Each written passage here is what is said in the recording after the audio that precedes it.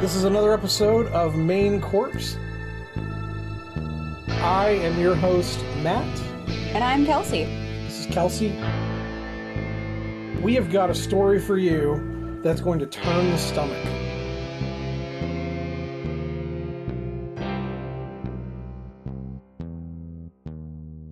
All right, welcome back to Main Corpse. All right, I'm Matt. And I'm Kelsey. And today we're going to focus on our part 2 on the Zodiac Killer. And I am so freaking excited. Oh, good job. Did you hear that? I'm so freaking excited to tell you guys about these updates because let me give you just a quick preview of what you're about to hear about. You're going to hear about a posse of assassins that operated out of a small town in California and could potentially be connected to the Zodiac Killer. All right, then. This is going to get interesting because it always gets extra freaking weird when I'm around. I want a beep button every time you swear. I said freaking. Yeah, you did. I'm really proud of you. I've caught myself twice. Instead of the F word, I said the freak word. So feeling good about that. So much better. It really is. It feels better. I'm not going to lie. So before we get started, we have delicious, delicious coffees because we have a special dessert episode. This is, I think, the second one we've done where we did a dessert. Yeah. And the first time was also donuts, where we just did a dessert. So I was thinking about that. I was going to suggest we do this for this episode. And I was like, no, we already did donuts from Sweet Nana's. And they're just going to think we in West Virginia, all we have is donuts. There are other things. there are other things, but I don't want to drive to Morgantown to get Sugar Bar, although we should totally go to Morgantown and get Sugar Bar. Yeah, we should. You know what we could do? We could just go to Morgantown and, one day when it's warm, and just go get a couple things, and we can just record outside, sit at a park bench or something and just record there. People will look at us weird, but we could do it. I've done it before, so. I was going to say, people think I'm weird anyway, so it doesn't really matter. So, the donuts that we have here, so I'm going to go ahead and move one of each over here to my plate. And you can just take this one. All right, sounds good. And then I'll go over what flavors we have here. And I plan on trying every single one of them. So, dude, same. Yeah, because they all look really good. That one's going to taste weird with your coffee. Yeah, it's all right. So we both have, we ended up getting 6 different flavors of donuts. So the place we chose today is Olde Town Donuts out of Grafton, West Virginia. So this place is actually currently run out of Jerry's Restaurant. They're only open, I believe, Thursday through Sunday right now. But very soon they're opening their own coffee shop / donut place right in the middle of downtown Grafton, and I'm super stoked on it because I really like their donuts. They're very, very interesting. So Kelsey pointed out earlier they are cake donuts. Yes. Not bread donuts. So they are all given some wild toppings. So do you just want to go one by one and I'll tell them what we're trying? Yeah. Try that? Okay, cool. So, let's go number 1 with the raspberry chocolate and that's chip. This guy. Yeah. So, just so you know, this is a brown-looking cake donut. Not sure what other color they are. But, it's just a regular, just a cake donut. Yeah, and it's topped with, looks like ganache chocolate chips and a raspberry, almost a raspberry coulis on top. I don't know if she gets that fancy, but I'm fancy, so. Oh, it's really good. Mm-hmm. The texture's really good. It's not kind of dry like some cake donuts get. Yeah, exactly. It's nice and I'm going to say the word and watch everybody cringe. Moist. They're very moist. Extra moist. And moisté, if you will. They're very good. Yeah, the toppings. Mm-hmm. It actually tastes like chocolate. Yeah. Which is maybe where the chocolate chips come in to give it that extra kick. But man, this is really good. Mm-hmm. I really dig that. I'm going to move on to the vanilla coconut. That's number 4 on the list because the flavor profile will work better that way. Cool. So let's move to vanilla coconut. Yeah. So that's just the same base donut, but it's got a white icing. Yep. That I assume is flavored with vanilla and sweetened coconut shreds. Yeah. It's really basic, but it's really good. I mean, I would buy it again. Yeah, for sure. Yeah. So probably lemon coconut next, do you think? Yep, lemon coconut next. Okay, so lemon coconut, and that, I'm going to guess, just has lemon in that white frosting. Mm-hmm. That's exactly right. It's exactly like the vanilla coconut, but better. Because it's got a little... It is so much better. Mm-hmm. It's amazing what happens. Put a little bit of pineapple in there, and just, it's a pina colada, and it would be so good. I'm going to tell... So what's really cool about Olde Town Donuts, they are super receptive to talking to people about what they should do with their donuts. I'm going to tell them exactly that.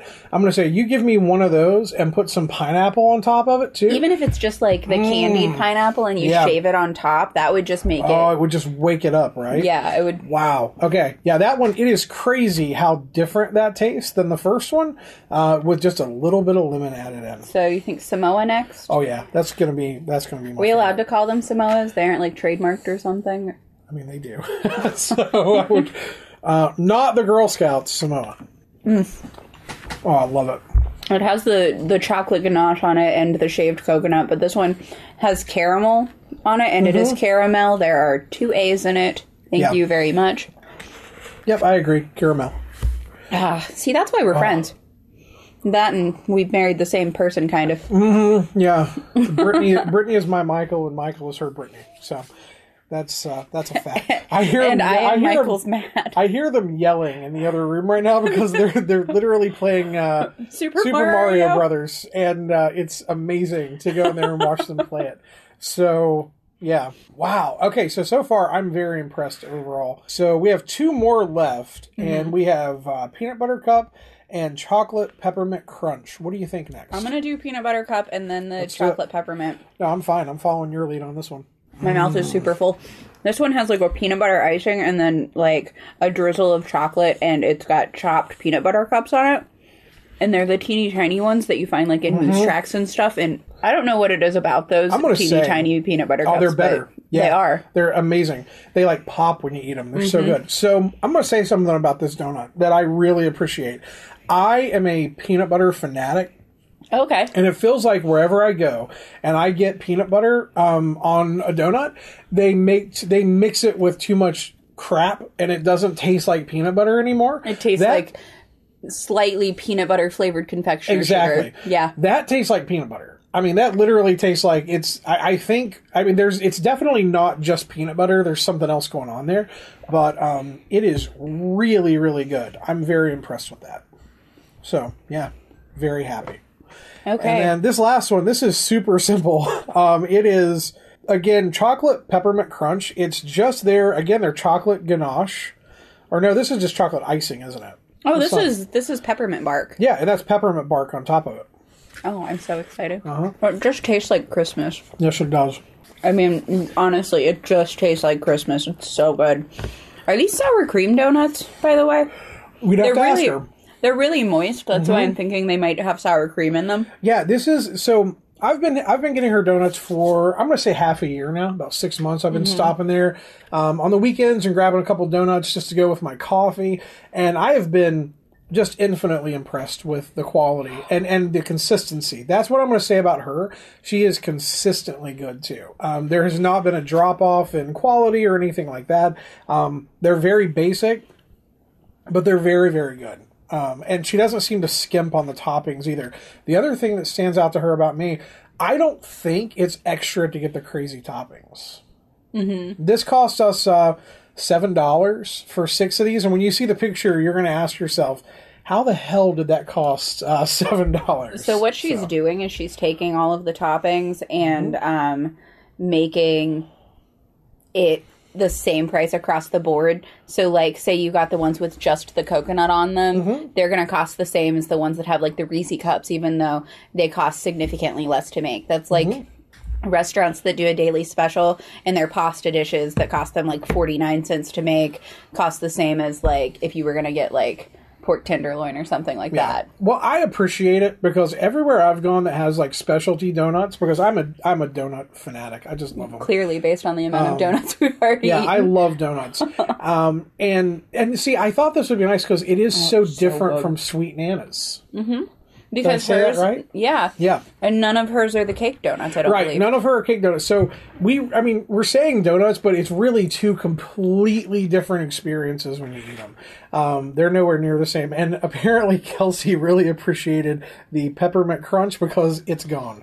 I looked over and it's just not there. And it was about to be gone for me, too. I have peppermint mocha coffee, so it just made sense. There you go, guys. Again, we're going to share a picture so you guys can see what it looks like. Right now, they're operating out of Jerry's Restaurant in Grafton, West Virginia. You can Google that. You'll see exactly where it is. And they're definitely open Thursday through Saturday. I'm not sure if they're open on Sunday right now or not. But I know they're about to open their own location, which is going to be super cool to see. You can also pre-order with her, which is really nice. If you see that she's doing like a new special, like she does holiday, Halloween, like Christmas, Halloween, Thanksgiving specials, you can pre-order them and she'll make sure they're available when you get there. So really, really nice. So let's go ahead and get into our next murder, which is going to be part 2, like I said before, of the Zodiac Killer. I can't wait any longer because we got to get into this. Woo! So, if you remember, where did I leave off last time? Do you remember the murder that I left off last time? You and I both know I don't. Oh, okay. So, Sherry Josephine Bates was the last murder we talked about. So disappointed I forgot that because the first time you said her names, I went, like Psycho, the Bates Motel. Exactly. And I immediately forgot. I said the same thing when I heard her name, like a couple months ago when I first read this story, because it was actually Kelsey. Because again, I would call myself a casual dabbler into the history of the Zodiac. And when you brought it up, she texted me and she said, I think they just solved the Zodiac. Did you read about that? They caught the Zodiac Killer. And I was like, I have got to find the internet right now as quickly as I can and look this up. And I found out it was a little more complicated than that. It always is. But it's really, really interesting. So part 1, if you were annoyed by it because you know everything about the Zodiac, I did not go into anywhere near the amount of detail we could have. I wanted to focus just on the crimes because I was leading to what we're going to talk about right now, which is the gentleman that they think could be the Zodiac Killer. And it all ties back to a case that has been tied over time to the Zodiac, but never, to my knowledge, officially attributed to him. I've read conflicting reports of that. So I'll say that, to my knowledge, has never been directly attributed to him. And that is the murder of Sherry Josephine Bates. So I ended our last episode with a general overview of her murder. Today, we are going to deep dive this murder. All right, so let's go ahead and jump right into it. All right. Kelsey is finishing her donuts as we speak. And I might go get seconds because I'm going to wolf these down as soon as I'm done talking. So I guarantee you Michael and Brittany didn't touch them, so we could probably just go steal them and they wouldn't even notice it. They will in an hour when they're done trying to get the flying Yoshi. So awesome. We're just going to go in there. The rest of this episode is going to be us recording their frustration at that freaking game. Okay. So, on the morning of October 30th, 1966. So, that's where we are, guys. We are 2 years prior to the first official Zodiac killing. Bates and her father attended Mass at St. Catherine of Alexandria Catholic Church before the two shared breakfast at a local restaurant. In the early afternoon, Bates decided to visit the local college library to both study and work on her research paper. Bates is believed to have left her house right around 4:30 to 5. Her father returned home in the evening to find a note taped to the family refrigerator that read, "Dad went to RCC library." So she went to Mass in the morning, went to breakfast, went home, and decided she needed to go to the local college library to do a little bit of work. She did phone her close friend named Stephanie somewhere between 3 and 3:45, asking whether she would like to go with her to study and gather books. Yep. Her friend refused to go, so she went alone. Shortly before Bates left her home, she phoned a coworker at the Riverside National Bank inquiring as to whether she had left a term paper at work. Her coworker replied that she had not, and she replied, "Now I have to start all over on my note cards," and seemed agitated by this. So to kind of put you in her shoes right now, she's at home, she's deciding to go to the library to work on a term paper, realizes that she has lost her bibliography for her term paper. That's specifically what it was, and she got kind of agitated and realized, I have to go and work on this all night. Who hasn't been there before? I know I have. I was there last week with D&D. I had lost all of my notes. I'm just like, all right, let's wing it, let's go. Yeah, it's super frustrating, right? So, an eyewitness report given to the Riverside investigators indicated that Bates drove her Beetle in the direction of the RCC at approximately 6:10 p.m. This eyewitness also claimed her vehicle was closely followed by a bronze 1965 or 66 Oldsmobile. So that's worth noting. According to eyewitnesses, Bates studied in the library until the normal closing time of 9 p.m. So she was there from about 6:30, it sounds like, to about 9 o'clock, working on her term paper. Another witness statement obtained from a female RCC student also claimed that a young man whose age was estimated to be either 19 or 20, approximately 5'11" in height, had been seen lurking in the shadows across the street from Bates' vehicle and had been staring in the direction of her car around the same time the library closed. Although this witness did not know the individual lurking within the shaded area shaded areas aside the street, as she passed him, the two exchanged brief pleasantries. So they said hi to each other. Bates's father waited the entire night for his daughter to return home before filing a missing persons report with the Riverside Police Department at 5:43 a.m. So how about this? This stood out to me because clearly the father was actually worried because he waited and this sounds like he sat up all night waiting for his daughter to come home. She didn't show up, so he pretty much immediately went and filed a missing persons report, which go dad. I mean, that's pretty quick to go so file. rare. It is super rare. That's the reason I want to call it out. So Here's what I'm going to say. When you have a loved one or someone like that who goes missing, I watch these shows and I'm like, I would immediately go report it. And let's be clear, a lot of people think that you can't report it for the first 24 or 48 hours, and that's not true anymore. Bogus. Totally bogus. Yeah. It used to be like a rule, but it's, for the most part, in most places, not a thing. So if you know someone who's gone missing, you don't know where they are, and you've done everything else, reporting them to the police isn't a bad thing. Yeah, do it sooner rather than later. The quicker it's reported, the better off you're going to be. Even if you annoy your friend because they were just hanging out at someone's house, that's better than taking a chance, right? Yeah. So I say report it as quickly as possible because based on last episode, sometimes the police mess up. Let's leave it at that. All right. Awkward silence. You don't have any... So, Kelsey literally just did the Kermit the Frog sipping her tea type of thing over here to put you in the room. Listen, I'm going to need cops to, save me someday. I'm not going to comment. Yeah, we love police. 10 out of 10.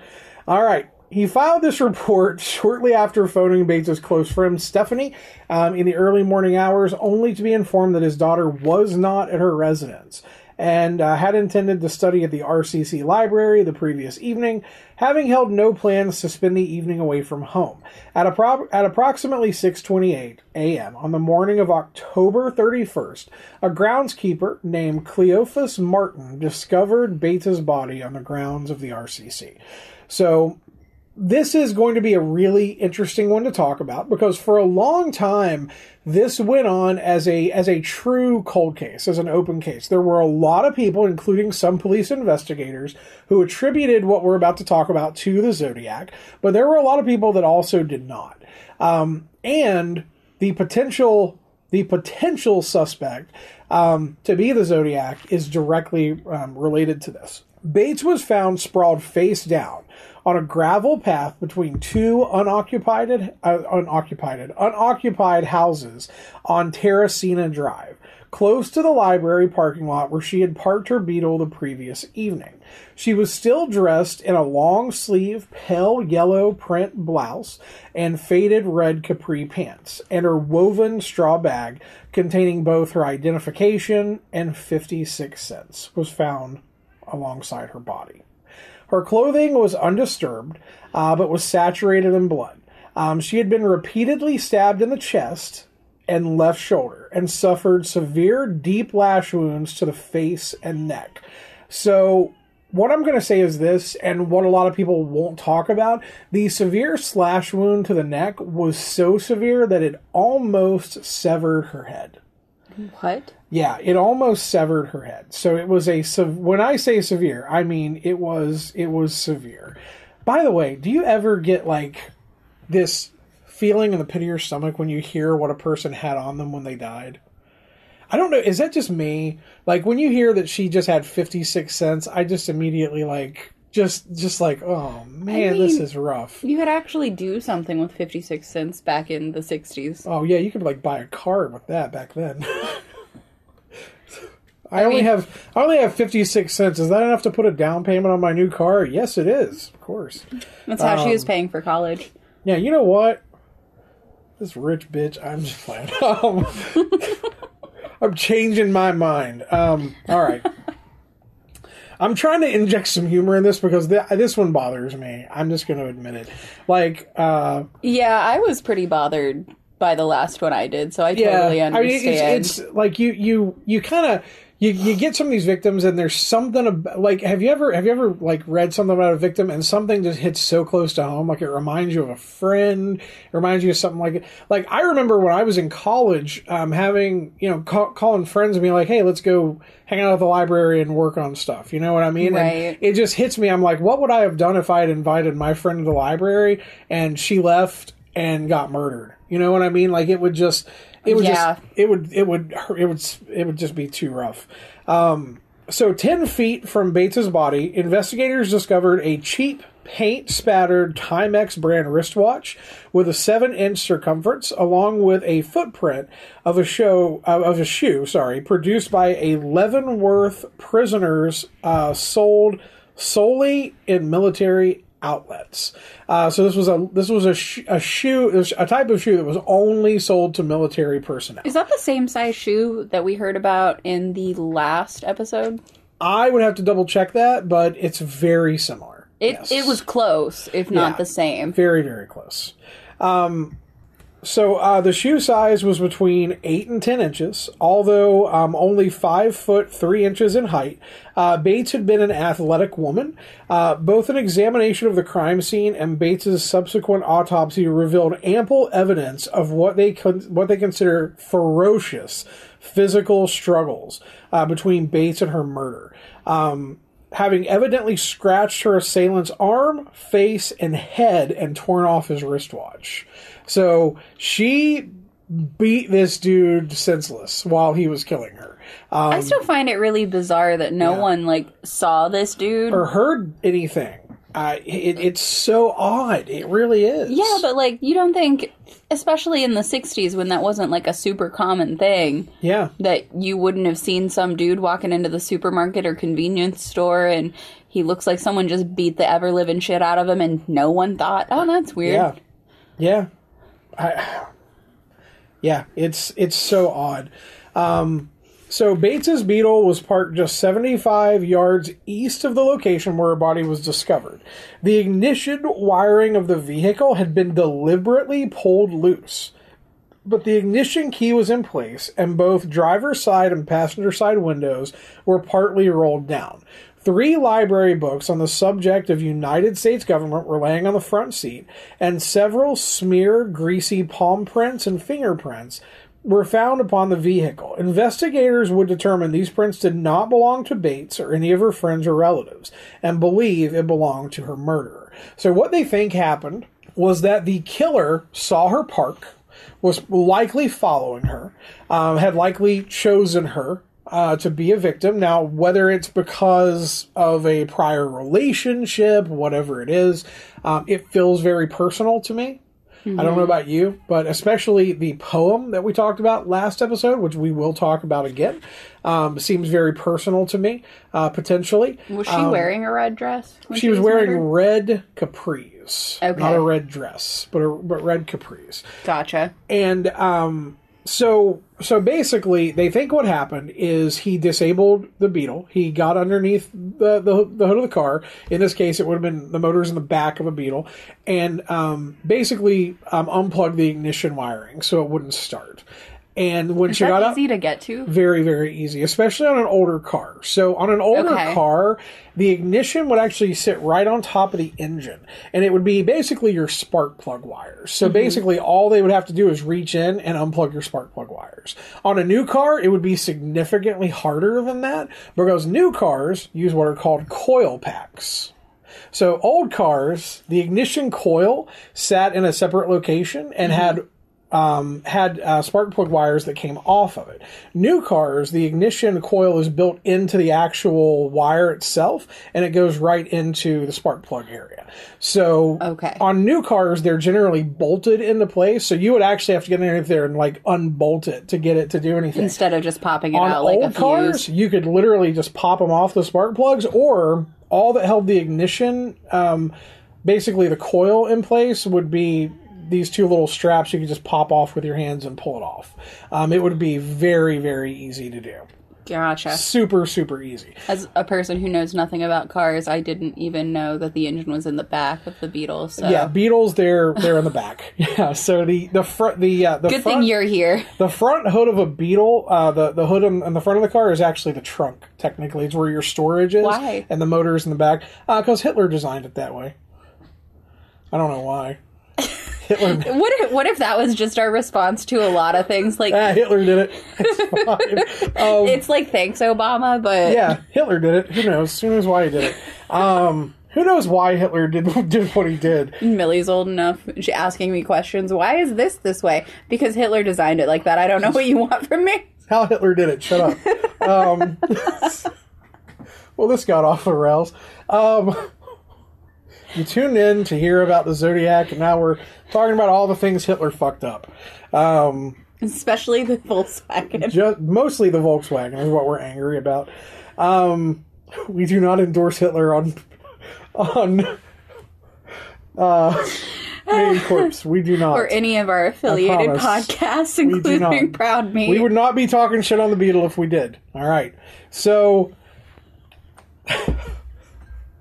what people think happened is that the killer likely followed her, watched her until she walked in, and waited until there was nobody around, opened the engine compartment, disabled the car, and waited for her to come out. So they believe, because the windows were down, that she likely came out, her keys were in the ignition, she tried to start the car, and somebody, the killer, came up, offered to help her, and that's when he was able to strike.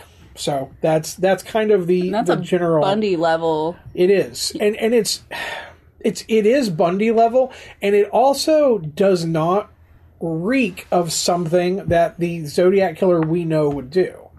I mean, the Zodiac Killer seemed way more spontaneous than that. To me, anyway. I mean, I guess the cab murders say otherwise, because he did take time to try to clean up the scene and do all that. But even then, it seemed messy, right? This doesn't seem messy. This seems, to me, again, this seems personal. This seems like I need her to be stranded, so I can try to talk to her or something like that. Who knows? More like a stalker and less like an actual serial murderer. Yeah. Exactly.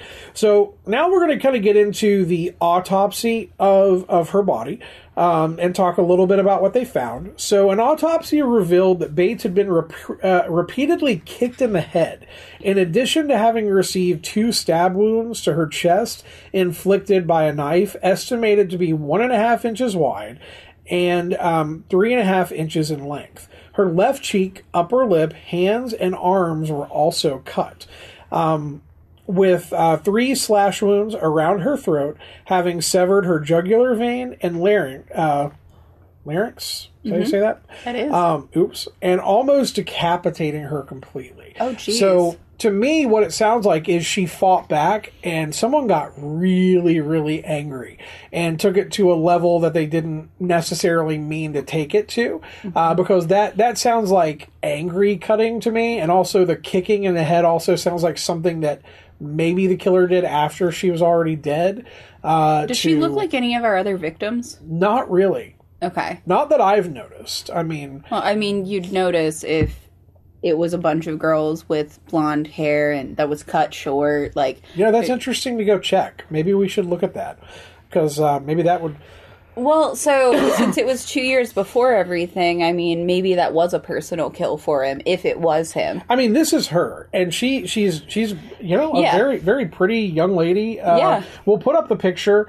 I would prefer to focus on the victim in this case, because I am blown away by how hard she fought, because everything I've read said that she did not go down without a fight. I mean, this girl left the killer feeling it afterwards. So I have a lot of respect for her. And maybe we'll make her our, main picture, when we go to put the stuff out. Sure. Because, she was, a real, like I said, you can tell she was a fighter from what you heard. But that's a really interesting comment, because I've never thought to go look at the other, victims. I've seen them before, but it's been a moment. I'm sure somebody has made like a composite that has all of them on it or something like that. But yeah, so Bates evidently laid upon the ground when she received the knife wounds to her upper shoulder and neck. Furthermore, she had not been subjected to any form of sexual assault or robbery. Numerous fragments of skin and brown hair were recovered from beneath the fingernails of her upper right hand. This evidence having evidently been collected beneath her nails as she clawed at her assailant in a desperate effort to defend herself. The ground surrounding the body was described in her official autopsy as looking like freshly plowed field. That's how hard she kicked and fought. On November 4th, 1966, she was laid to rest at the Crestlawn Memorial Park in Riverside. Her parents, older brother, and several hundred other mourners were present at the service. So we're going to get more into that here in just a moment. But now we have... Yeah, none of them look even remotely the same. Not even close. Not even close. I mean, you could, if you wanted to pick out similarities, you could, but... not any that would stand out. I mean, the only thing that seems similar in any of them is they were all in couples. Yeah. Except her. And the cab drivers. Yeah. Exactly. So, there you have it, guys. There is the murder. So, now I want to talk about where they started to tie this into the Zodiac. So 1 month after Bates' murder, 2 identical typewritten letters arrived at RPD headquarters and the editorial offices of the Press Enterprise. So here we go. There's your first tie. So this part reeks of the Zodiac. So 1 month after the murder, so well before 1968, 2 letters showed up at RPD headquarters and the editorial offices of the Press Enterprise. The author of the letters described in detail a likely scenario as to how Bates had been lured from her vehicle and subsequently murdered. The author described in detail how he had first disabled Bates' car before allegedly watching her attempt to switch on the ignition until the vehicle battery had drained of power. He then offered her assistance, claiming his own vehicle was further down the street, luring her away from the vehicle. According to the author of the letter, after the two had walked a short distance from her car, he had stated to her, "It's about time." Bates had replied, "About time for what?" To which he simply replied, "About time for you to die." Oh, Jesus. Uh-huh. According to the author, he had then clasped his hands over her mouth and pressed a knife against her neck before forcing her to walk to a dimly lit alley where he had proceeded to beat and kick Bates in their initial struggle before stabbing and slashing her to death. The victim of the letters claimed to have known his victim, proclaiming, "Only one thing was on my mind, making her pay for the brush-offs that she had given me during the years prior." Due to the fact that the letters included details on the murder which had not been released to the press, including the fact that the ignition coil and middle wire of the distributor of Bates' vehicle had been disabled, investigators initially believed that the author of the letter may have been the actual murderer, although later advances in forensic technology, such as DNA retrieved from the letter, did not match the DNA retrieved beneath Bates' fingerprints, making it really unlikely. So, yeah, they eventually were able to test the skin and hair found under the fingerprints against the DNA found on the letter, and it didn't match. But the letter had all of the information that the cops had not released to the public and seemed very, very legitimate. So it is, it's really interesting. It's really, really interesting. So some more potential links to the Zodiac Killer. Again, it's hypothesized that Bate may have been an early victim, perhaps the first victim of the identified serial killer, active in Northern California, called the Zodiac Killer. And this was unidentified for a long time. For a while, it went on and on and on. And as I said last episode, they finally kind of got the two police forces together and figured out there were some serious similarities, including the really, really interesting desk drawing, which I will show you again. Not drawing, but the poem scribbled on the desk, which looks a lot like what was drawn on the side of that door. It is. Looks it's really very, very similar. So this is all leading to one thing. The developments in 2001. All right, so here we have what I wanted to get to. So let's get right to it. I almost gave this away just now because it had the name, and I was like, no, stop it. Don't say that. In August of 2021, the RPD's Cold Case Unit published an update regarding the handwritten correspondence, again stating that the author of the letters claiming responsibility for Bates' murder had been identified via DNA analysis in 2020 and had admitted writing the correspondence. According to the update, the author had initially and anonymously contacted investigators in 2016, explaining that the correspondence had been simply a distasteful hoax. So in 2021, they revealed that they did identify who wrote the letter, and the letter was written as a hoax. The individual expressed remorse and apologized for the hoax, saying that he had been a troubled teenager at the time, and that he had written and mailed letters as means of seeking attention. So the letter was discovered to be a hoax. I mean, that's what I did as a troubled teenager. Exactly. Super angsty me was just like, you know what? I'm going to take credit for some murders today. Sounds like a good thing to do on a Saturday. All my friends are watching football. I'm going to try to get arrested for some murders. So in October of 2021, and this is where it gets good, a group of retired police officers, intelligence officers, and journalists claimed to have solved Bates' murder. And they claimed it was linked to the Zodiac murders, and that the perpetrator in both cases was a man named Gary Francis Post. Among evidence cited as the basis for their claims was the fact that Post was a painter by profession, which would explain the paint spattered upon the Timex watch found at the crime scene, that Post was receiving medical treatment at March Air Force Base for an accidental gunshot wound at or around the time of Bates' death, and this location was 15 minutes from the site of Bates' murder, and that Post had brown hair, which could be a match for the fragments of hair found under Bates' fingernails. So the theory has been met with some really harsh skepticism from the RPD. According to TMZ, so take that for what it is. The group claimed the RPD had refused their request to submit samples of the hair found beneath Bates's fingernails to DNA testing. However, the RPD has denied any such request was actually received. The RPD maintained that there is no evidence linking Bates to the later Zodiac murders, and that they strongly believe the murderer was a native of Riverside County. So now let's talk about our gentleman here, Mr. Post, because this guy is a real piece of shit. And I want to get into that right now. I don't know how else to put that, because this guy is interesting. So, first of all, I'm going to give you some updates that I found via a news article, just some basic information about what the investigators found and why they believe that Mr. Post is our killer.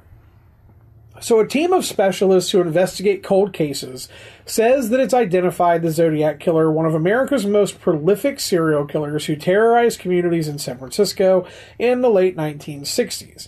The Case Breakers, a team of more than 40 law enforcement investigators, journalists, and military intelligence officers, has tackled other mysterious cases such as D.B. Cooper, which you know about that, right? The hijacking. Yeah, D.B. Cooper. I actually know a ton about that one. Yeah, which I know nothing about anything, but D.B. really Cooper. Interesting one. Yeah, because it's freaking interesting. It is. Yeah. But you know that they found out who he was. It was actually Loki from the Marvel movies. Yeah, exactly. Yeah. Makes total sense. Yeah. The disappearance, they also have looked into the disappearance of former labor union boss Jimmy Hoffa and other unsolved cases. So the Zodiac Killer has been connected to 5 murders that occurred from 68 to 69, as we all know. The Zodiac taunted authorities with complex ciphers and letters sent to newspapers and law enforcement agencies. And now they say they have identified the Zodiac Killer as Gary Francis Post, who passed away in 2018. The team's years of digging uncovered new forensic evidence and photos from Post's darkroom. One image features scars on the forehead of Post that perfectly match the scars on the sketch of the Zodiac Killer. I mildly disagree with this, because I'm going to show you their evidence, and I do not think that it perfectly matches. I think they are reaching a little bit. So I'm showing Kelsey right now the image of the... It's pretty freaking close, though. It's pretty close. I mean, it's pretty close, but there are a lot of people that have wrinkled foreheads. I mean, yeah, no, you're not wrong. It's pretty close. I mean, especially since that just looks like some guy. Exactly. So what I'm showing Kelsey right now, we're going to share. I'll send this to you. I'll send all of these to you so you have them. So what I'm showing her right now is the initial sketch of the Zodiac Killer, and a picture of Mr. Post, where you can see the forehead wrinkles. I don't know how else to put that. I don't think they're scars. They're just just forehead wrinkles. Here is another picture where they claim it's him, but again, I think they're grasping at straws here. Yes, some guy. To me, it doesn't seem likely to me. Again, we will share these. Sorry about that. I had a news article about Russia pop up in the middle of my screen. But I'll share these with you. We can put them up, and we can let our viewers decide. And here's the thing. The 2 that I just now showed you, I showed you those 2 purposefully, because they also have a picture of him wearing black-rimmed glasses. And when you see the black-rimmed glasses, you're like, oh my god, it looks like black-rimmed glasses. But everybody wore black-rimmed glasses back then. You're wearing black-rimmed glasses right now. It's you. And you, if someone were to see you at night, they may think that you have black-rimmed glasses on, right? Correct. So just because someone's wearing black-rimmed glasses doesn't mean that they're the Zodiac Killer. They're a serial killer. I don't see enough similarities here. It explains the early 2000 emos so well, though. Yeah, so it just doesn't... The picture thing doesn't hold up to me. When I see that, I'm like, okay. Now, I'm going to say that here in a minute, I'm going to get into all of the reasons why he's a horrible piece of shit, because he is. He's crazy. I mean, he's out there. But I don't think he's the Zodiac Killer. I don't know. I just don't know. My mom has a conspiracy theory. Oh, what's your mom's conspiracy theory? All right. Please. So share. I brought it up when this happened the same way I did with you. Mm-hmm. And she said, well, that's awfully convenient, don't you think? And I said, what do you mean? She said, well, he died 2.5 years ago. I said, okay. She goes, of course they're going to blame him now. They weren't going to blame him as soon as he died. But 2 years after, he's a scapegoat. He's someone who's high-ranking in the government somewhere. And that's why he has yet to be caught. Okay. It's not the worst conspiracy theory I've ever heard. Listen, there are, it seems like every time there's a high-profile serial killer, there's always that. I go to that too sometimes, especially when they can't find him, like Jack the Ripper. I'll do a whole episode about Jack the Ripper, but leading up to everything that we currently know about Jack the Ripper, there were a lot of people that thought the only way he could get away with it is if he were the son of someone really famous, really high-ranking in the government, something like that. But I don't think that's as far-fetched as what some people would. No. I still think the lizard people thing is by far a weirder conspiracy theory. Yeah, also very true though. Yeah, definitely. You know. We have lizard folks. We have to have a whole show on the lizard people. Oh, we could do that. You want to go down conspiracy theories? We'll do that all day. This show just got interesting. Yeah. But I think it's far more likely that the police just screwed this up beyond belief, and just not never at all caught him. unlike the Girl Scout murders. Oh, dude, that one's still. I'm following that closely. Like anytime I see an update, I watch. Are there any updates? Not really, but I'm following like the Reddits that I can find where people talk about it and everything, just to see if anything pops up that stands out to me. All right, so let's talk about some other clues other than the picture, which is not at all convincing to me. I don't know. It's just not. Other clues include deciphering letters sent by Zodiac that revealed him as the killer, said Jim Buchholz, a former Army counterintelligence agent who works on cold cases. In one note, the letters of Post's name were removed to reveal an alternate message. So they said, and this is a quote, so you've got to know Gary's full name in order to decipher these anagrams. I just don't think there's any other way anybody could have figured it out. So they're claiming that they had to use his name to decipher an anagram that was sent by the Zodiac. The team believes Post also killed Sherry Jo Bates, October 31st, 1966, hundreds of miles south from San Francisco, 2 years before the first Zodiac killing. So they also claim, again, that the cipher had to have Post's name in order to be solved. The following year, authorities received a handwritten letter that led investigators to believe the killings may be linked to the Zodiac Killer. In 2016, investigators received an anonymous typed letter from someone who admitted to writing the earlier note, saying it was a sick joke. We already know about that. So, again, guys, what I'm going to say here is their evidence, and if I missed any evidence, just tell me, their evidence against him seems flimsy at best. I would need to read a little bit more about the anagrams the cipher and stuff like that they had to use his name to figure out, but I just don't know about this. So this is what they think was evidence enough to say that he was the murderer. And again, I could have easily missed some evidence, but when I went through this earlier, I didn't see any more. So, I don't know. What do you think after that? So, they're saying they had to have his name to solve one of the ciphers, and they're saying that his forehead wrinkles match the wrinkles in the drawing. So. Okay, well, I feel like there are other names that could have been utilized in a similar way to do the exact same thing. But, I mean, they probably are maybe onto something using a name to figure out the cipher, because, like, he did say if you figure this out, you're going to know the name. Yeah. Like, I don't know. Like I said, it just, I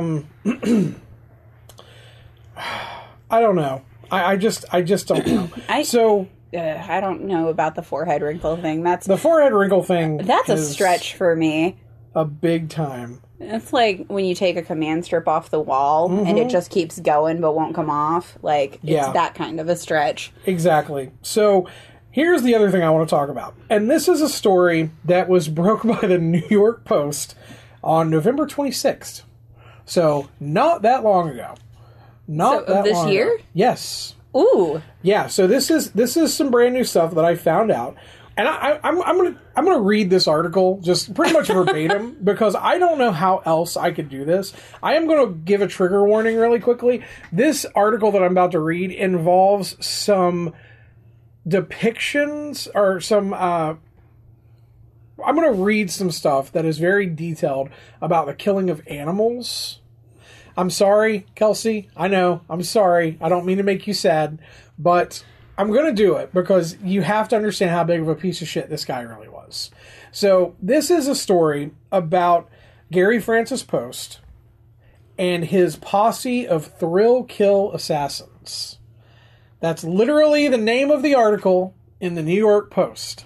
What?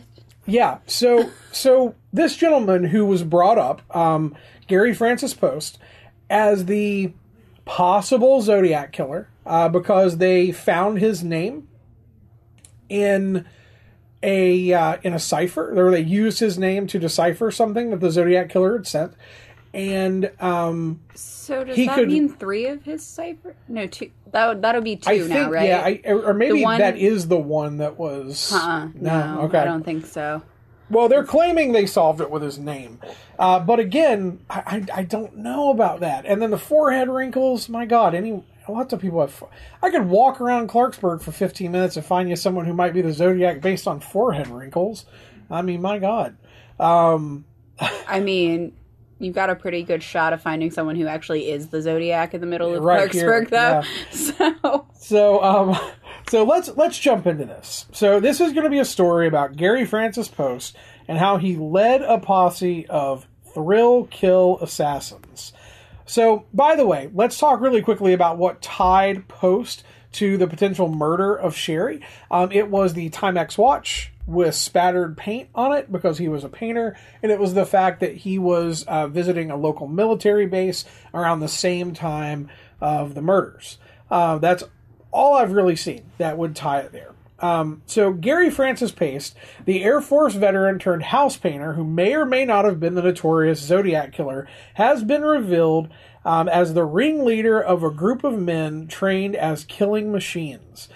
A team of 40 private investigators claimed last month that they've unmasked Post as the Zodiac Killer who terrorized the Bay Area.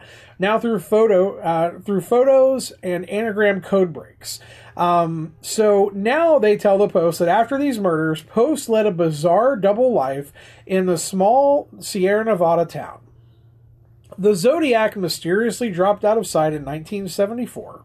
As we all know, Post moved to Groveland, California in 1970, according to Thomas J. Colbert, who runs the Case Breakers team, consisting of former cops, forensic analysts, academics, and retired military, and has been working on cases for about 10 years. Working on this case for about 10 years. He came to the High Sierra Sound after marrying a woman who he had a young child with. The alleged killer fronted as a mild-mannered house painter, as well, and was well liked by locals.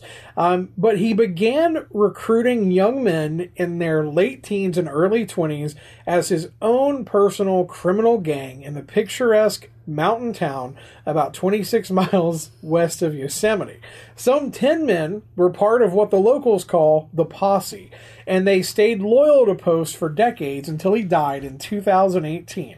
He would take them deep in the mountains where they learned to hike and kill, Colbert said. He taught them how to turn a pipe bomb into a bomb that would literally blow up a house, Colbert claims. If new cops moved to town, he would have the posse throw rocks through their windows to get them to move out. He was involved in loaning guns out to suicidal townspeople. According to Colbert, the men would go on hiking trips to the mountains and kill animals for fun. I will leave the next part out and continue for you. Appreciate it. Yeah, exactly. It's really descriptive, I assume. It is very descriptive and very sad. They killed some bears. We'll leave it at that. He described Post as the childlike gang leader from Oliver Twist who rounded up local wayward boys. Colbert added that there was no indication that Post had a sexual interest or sexual relationships with the young men. One posse member, who Colbert identified only as Will, fled Groveland in 2010 after seeing sketches of the Zodiac Killer and confronting Post. So one member of the gang says he confronted him about being the Zodiac Killer and then fled town. Which, again, seeing the pictures, I'm not sure why. It just seems... Maybe he just looked different in person? Maybe in person he looked like the Zodiac Killer. I don't know. Yeah. So, former Air Force Captain Hans Smits met Will, whose real name is Chris Avery, when Avery went to the Santa Cruz TV station to report Post. Smits was friends with a TV anchor, Del Julin, at the station at the time. Julin, now an anchor in Savannah, had researched the Zodiac case for years after meeting Avery and learning Post's name, and claimed to have cracked some of the cryptograms using his name. Julin also filed affidavits in court saying a Groveland man, Chris Avery, had told him that Post had confessed to him that he was the Zodiac Killer. Again, this all just seems like hearsay to me. Yeah. But the fact that he had a posse that went out and did all this stuff is... very, very interesting. So there are a few other things about this that I do want to say. So when talking about Avery, they said he just doesn't have a conscience. He would just kill indiscriminately. He couldn't stop after he came up here. He had to continue to kill, even if it was small animals, just to make himself feel better. Of course, he did end up killing other people. That's what they said about him. I will also say that he also... pushed his wife down the stairs in 2016 and was arrested for that. And, just a real piece of shit. So this guy, while, again, a piece of shit, I don't know that anything screams to me that he was the Zodiac Killer, other than people saying he was the Zodiac Killer. Here's the thing, if he was so good at being the Zodiac Killer, don't you think he'd be better at hiding it? Yeah, you would think so. Yeah. And not just have a posse? Yeah, now they do say apparently that he did get into a drunk driving accident at the age of 20 when he was working at an Air Force radar station near Rockville, Illinois. He was a passenger in a Jeep that slammed into a railroad tunnel wall, killing the driver. Both young airmen were drunk, and that's when he was scarred on his forehead and had to have teeth pulled because of his injury. So... apparently, those were scars on his head. I mean, here's a picture of him older. And again, they don't look like scars to me. They just look like forehead wrinkles. He just looks like he's very serious. Yeah. Yeah, Yeah, I mean, I just don't... I think the pictures of him old look more like the sketch than the younger pictures. Same. He died in 2018. And that's it. I mean... I remember when the story broke. It was really flashy headlines saying that they had caught the Zodiac Killer, but to me, it sounds like a whole bunch of hearsay, and it sounds like they didn't to me. I don't know. Maybe I'm wrong. I mean, unless they have to have prints still. So, and he was in the Air Force, so they have to have his prints. There has to be a way to compare those. And again, I will point out that apparently they are trying to get DNA evidence because, again, when Sherry was killed, she had skin and hair under her fingernails. And this group that's claiming he's the killer has claimed that they've reached out to police to get samples so they can do a DNA test, and they claim the police have said no. the police, on the other hand, are claiming that no such request has been made. Well, regardless, the police might not want to release it because once you utilize the sample, that sample's gone, and that could be the last of what they got. Yeah, exactly. So, I mean, I think they might want a little bit more than just... This man has forehead wrinkles. Yeah, forehead wrinkles, and we think his name can be used to figure out one of these ciphers. Yeah. So that's 2 that have been solved, though. Yeah, I'm going to look that up and see exactly how many have. Maybe we should do a follow-up to this, because what I would like to do, because again, you're going to notice if you guys go search, there is a mountain of information about this. I'm going to go through more. I went through everything I could preparing for this, and the information is just everywhere and all over the place. So I guarantee you, somewhere along the way, I have missed something here. And if I have, please tell me. I tried to use nothing but news articles that I could find to kind of piece together why they think he's the Zodiac Killer, and why they think he killed Sherry. Which the killing of Sherry actually kind of makes more sense than him being the Zodiac Killer, because again, I get the Timex watch covered in paint, right? I get that he was ex-military, I get that he was at that base close by, all that stuff. The letter was a hoax, so the letter no longer ties it to the Zodiac, right? So the letter was a hoax, so that goes nowhere. I'm still unconvinced that the Zodiac was military, because I do think he would have used military time. Yeah, I know that that's like just a really small thing to cling on to. I get it, though. But it's so natural. Like, even like my grandpa still uses military time, and he's in his 80s. He hasn't been in the military in a very long time. Yeah, and I will say this, too. The other thing that kind of makes me think maybe he's not military is the fact that he was using someone who's military would understand how to effectively kill somebody, and they would have to know that those small rounds like that just are not the most effective devices to kill. Well, and they also more than likely wouldn't be wasting a bunch of ammunition by shooting people 6-7 times. Like, yeah, and that's the other thing that makes people think he may be military is because of him, Mr. Post, who they think could have been the killer, who, again, I'm just going to throw it out there, I am unconvinced. If you listen to this and you're like, Matt, you're totally wrong, tell me how I'm wrong.